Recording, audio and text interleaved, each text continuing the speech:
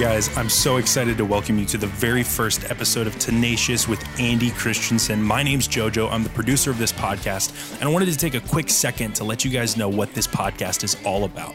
Tenacious aims to inform and inspire those motivated, creative, and curious entrepreneurs that need a little bit of guidance, maybe a little bit of inspiration to reach their next amazing step in life. Andy's a really humble guy, and I know he wouldn't say a lot of this stuff himself, but I'm going to brag on him for a couple seconds. He's a member of the Forbes Coaches Council with 20 years of experience. He coaches everyone from executives at Chick-fil-A to top brass at the U.S. Air Force. He teaches incredible leadership techniques and uses an informative and fun coaching style to help people experience their next great breakthrough in life. This podcast aims to capture a little bit of that on audio so that people all around the world can hear the stories of inspiring entrepreneurs who are really, really doing it. They're in the trenches right now. They're being tenacious. They're achieving their goals. And we're kicking off the podcast with a couple of guests I could not be more excited about. Courtney and Ian Patterson sat down with Andy to record a conversation about their business, which is a little unconventional. Courtney happened to adopt a dog who is really interesting looking, kind of hard to describe, looks a little bit like a cartoon character. He's got hilarious teeth. He's a funny looking dog. He's super, super adorable and cute. And after finding some viral fame, posting photos of this dog online, they've grown that initial burst of fame into a cult following on their Instagram page. They have over 2 million Instagram followers on their account at Tuna Melts My Heart. You guys need to check it out. Specifically today, Andy and Courtney and Ian had a really interesting discussion about what it looks like to actually run a business centered around social media. If you're an entrepreneur, you know that social media is vital to your business and your growth and even just your personal brand. Courtney and Ian gave some incredible advice for how to utilize social media, what that journey looks like, what it feels like and looks like to have over 2 million followers and a loyal fan base. They've had book deals and tours, and this has just exploded into a business that is absolutely amazing and something that I think both of them were very, very surprised by. This conversation was an awesome one, and I really hope you guys enjoy it.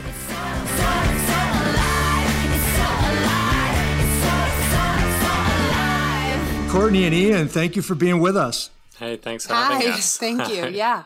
So your story is so fascinating. When I first heard it, I was kind of jaw-dropped, and I don't want to spoil any of the thunder, but Courtney, can you tell us the story of how you guys came upon Tuna and how you got to this point in time? It was a solo effort. It was just me because Ian wasn't in my life at the time. I was in my late 20s, and I used to go to a farmer's market every Sunday. And at this particular time in my life, I was looking to foster a dog because I was going to be living alone. And this was a new concept for me. I'd never heard of fostering or adopting an animal unless it was like a backyard breeder. And so basically, when I saw Tuna, the record stopped, and I just knew that I wanted to take him home and love him with excellence. So that's kind of how I met Tuna. But Instagram came into my life about 6 months later. A friend introduced it to me. I was so disinterested in having my own social media. So fast forward almost a year later, Tuna was just a little puppy with newly grown in teeth. So if you look at these photos of Tuna, you'll see that he is known for his signature smile. And at the time of adopting him, he didn't have them because he was just a puppy. But I started taking photos, and I had about a year's worth of them. And when I did join Instagram in 2011, I had like a collection of photos, and he went viral a year later, which was like so wild. It was just so weird. Yeah. So you launch, well, you almost fall into this brand where you love your dog, and you start posting and people start following. And at what point did you realize you had something here that was basically taking on a life of its own and you had to run it? Yeah. Well, it's so interesting because like you mentioned, I did not have any intention to build a brand or a business with tuna at all. I just liked that he was bringing people joy and laughter. And if you know me, I have such a big heart for people. And I had this little unconventional dog who I am, in general, just a big fan of underdogs. And he's very, different looking physically.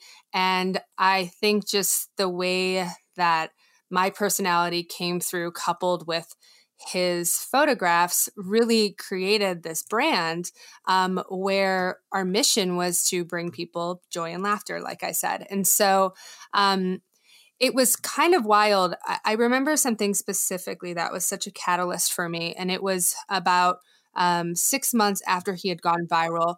We had appeared on like a couple shows like the Today Show and Inside Edition. I don't even know if that's still on the air, but it was back in 2013. But and what was so crazy is one day the Daily Mail in the United Kingdom did a feature story on tuna. And I'm talking like a big story about this dog in America that was just making people laugh and making them smile. And then that story went viral all over the world. And I remember just being like, oh my gosh, like this is wild, because I have always said that I wanted to be used to change the world, but I didn't know what platform I would have. And so fast forward years later to be kind of catapulted into this global media space was really a shock to my system. And I realized that we might not be changing the world through, Tuna's Instagram page, but we were changing people's days. And when I say we, I mean Tuna and I, because again, Ian doesn't come into the story until 2015. So, so this was still 2013 at the time. How does Ian find Team Tuna? Well, I always tell people that I married into the family business. That's true. I mean, I love it. It's given me the ability to be with my family every single day. Before meeting Courtney and Tuna, I was a bar and restaurant manager, which isn't very conducive to spending time with your family. A lot of late nights and weekends. And so I've really enjoyed coming on board. My family owns a kennel, so I feel like I had some experience with dogs previously. So now to be a dog wrangler / photographer / whatever's needed, I really love it. What's really crazy is prior to our first date, Ian, I knew that Ian was a bar and restaurant manager because I met him in his establishment, but we didn't exchange words at all until it's a cute story, but I don't have to share it here. But basically, and this is in London. Yes. In London. What is really crazy, on our first date, he was going to guess what I did. And I had told him, right. I told him that I did two things. And so his first guess, he kind of nailed it a little bit. He guessed that I was in some kind of design space. Mm-hmm. And I was an interior designer. And then I said, and I do something else. And he said, what are you, like a dog groomer? So I said something with dogs, like a dog groomer. Yeah, he said, do you work with dogs? Like you're a dog groomer. I secretly to this day think he did some sort of stalking of me. I had no idea. This is on the record. He honestly did not know my last name or anything. This is my confession that I didn't stalk Courtney. He didn't even know if I was American or not. So what is the hardest thing about being, we have a lot of business owners that will be tuning in, and I think they'll be curious to know, what's it like to run this as a business? What's the hardest part of it for you guys? There's a lot of adventure in this business with social media, but I would say something that's a little unnerving at times is just the unknown. I came into this space when Instagram was newly conceived, and when it was transforming into this business platform for people. I was one of the pioneers of that. And I don't even mean that like I started it. I just mean that, we were one of the first animal accounts to go viral. And so everyone in the early days was just scrambling and trying to figure out. Brands were trying to figure out, marketers were trying to figure out, advertisers were.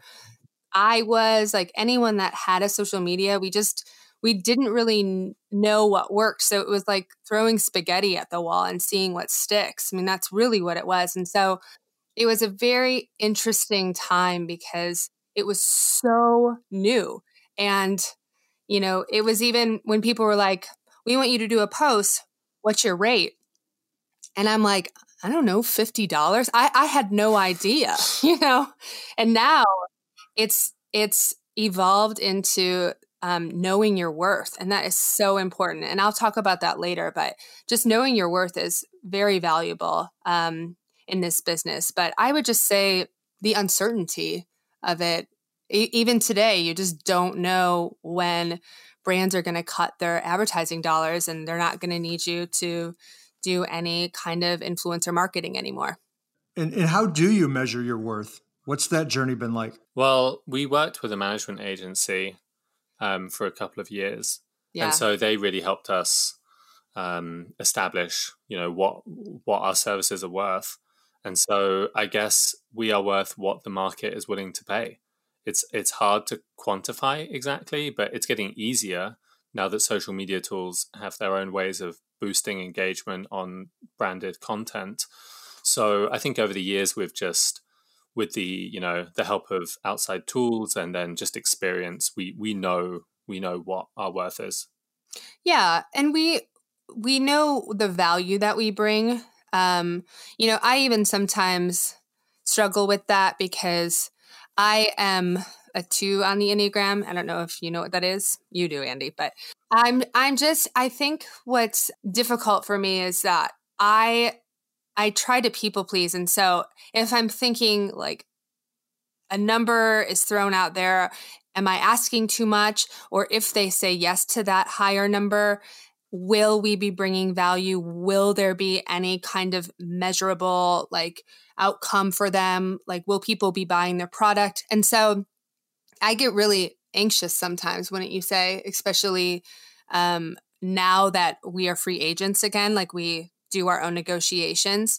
So that's a little awkward, I would say, just to ask for money. But I feel like we have the partnerships behind us to back it up. Yes. And so it's easier now because we're established.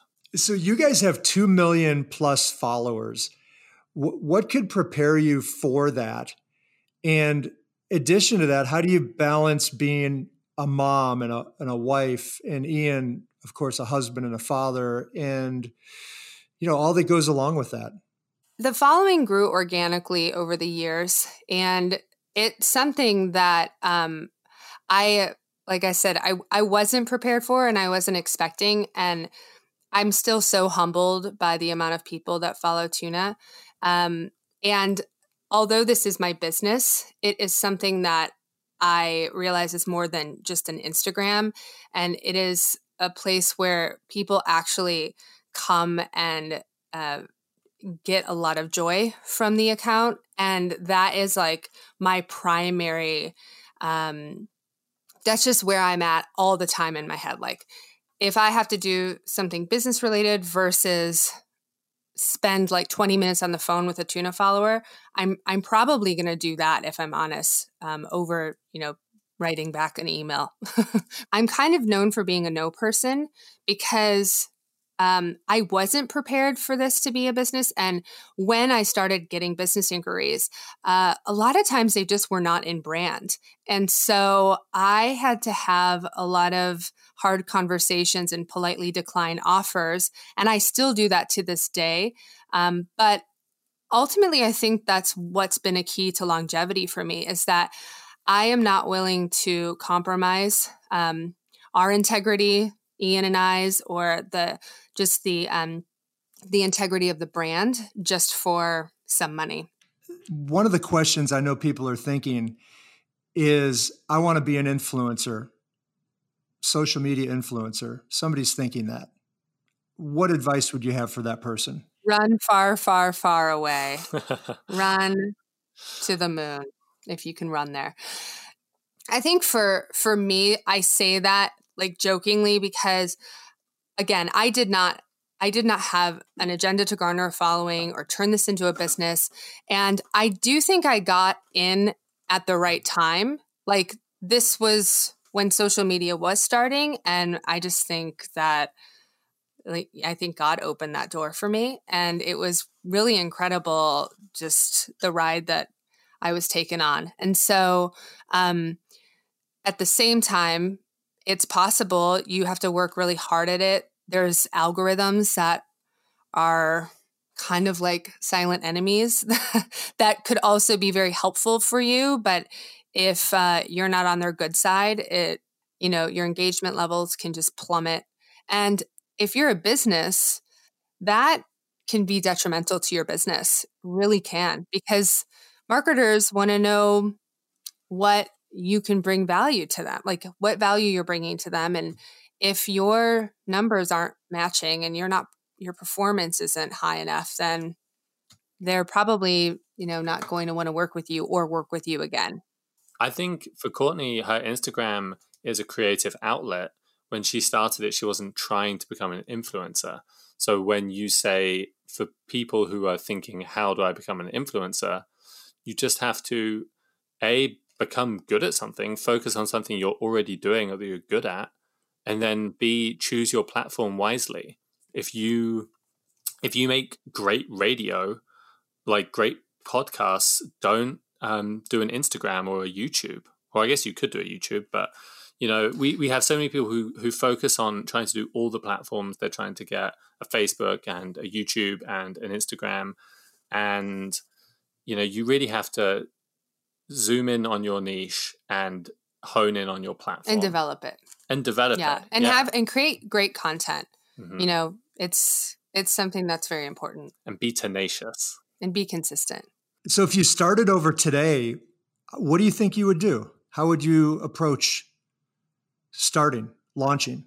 Put in the time, because I've noticed over the years, I've been doing this for so long, that there are like periods where I just am not as motivated, and my account takes a hit for that, because like I said, I didn't plan on even doing it this long. And so it's been quite a while. And I mean, how many more Christmas poses of Tuna wearing a Santa Claus costume can I put up year after year after year and get creative? And we're not just talking like an annual holiday. This is 365 days a year of creating content since 2011. And so if you want to make it, you just got to work at it all the time. And it can be really fun and rewarding. Gosh. It's not always a grind. It's changed our life. But you have to be consistent. Yeah. You really do. Like anything, like any business, right? Mm-hmm. How do you guys do it? Consistency? Yeah. A lot of accountability. Like there are days that I don't want to even do a post, and I give myself permission to do that as well, because, you mentioned that I'm a wife and a mother, and I'm very social, and there's just some days that being present takes more of a priority than posting on social media.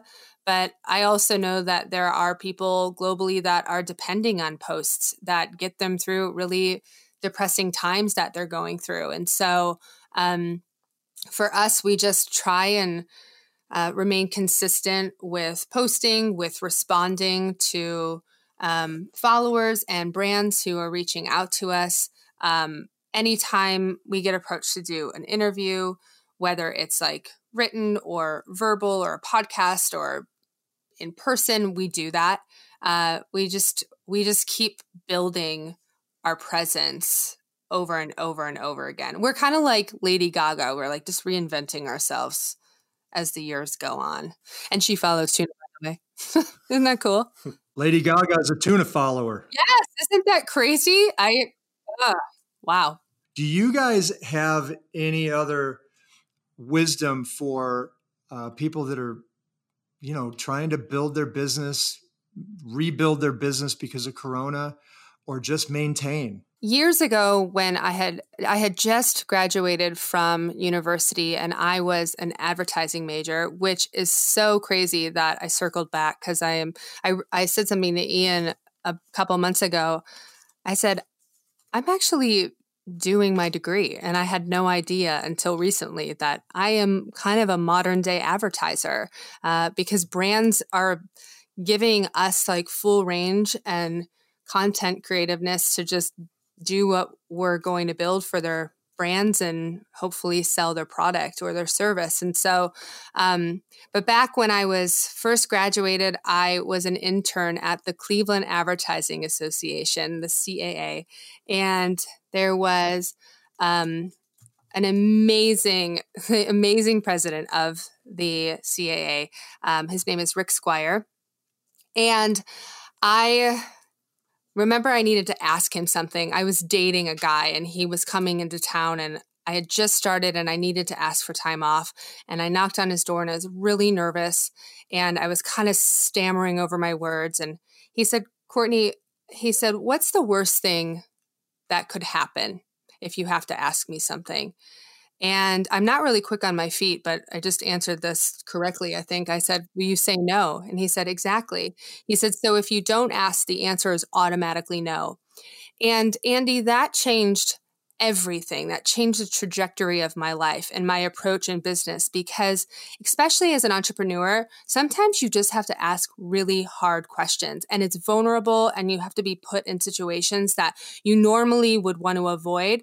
But if your business depends on it and your brand depends on it, sometimes the wise thing to do is just ask what you need, ask for help, ask for money, and don't be afraid of the what if of the no, because it could turn into a yes. And that could really launch you into your business, especially right now with COVID. I think people they're really tense because they're like, oh, budgets have decreased and, maybe they're not getting the same kind of engagement or sales. And so I don't know if I should ask this question because it could come off offensive. And I actually just think, go for it. Ask the question. The worst thing that could happen is they tell you no. They say, we would love to, but not now. But at least you're planting that seed in that relationship and hopefully it circles back and you get what you want. I ask for everything. Anything I want, I ask. In good reason. Don't I, babe? Yeah, it's true. Yeah, why not?